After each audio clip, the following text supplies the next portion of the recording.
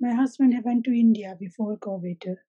Then, because my mother-in-law she died, so he stuck there. I feel like a really hard time for me. I was feeling very lonely when Devi contacted me. I feel like she is my family.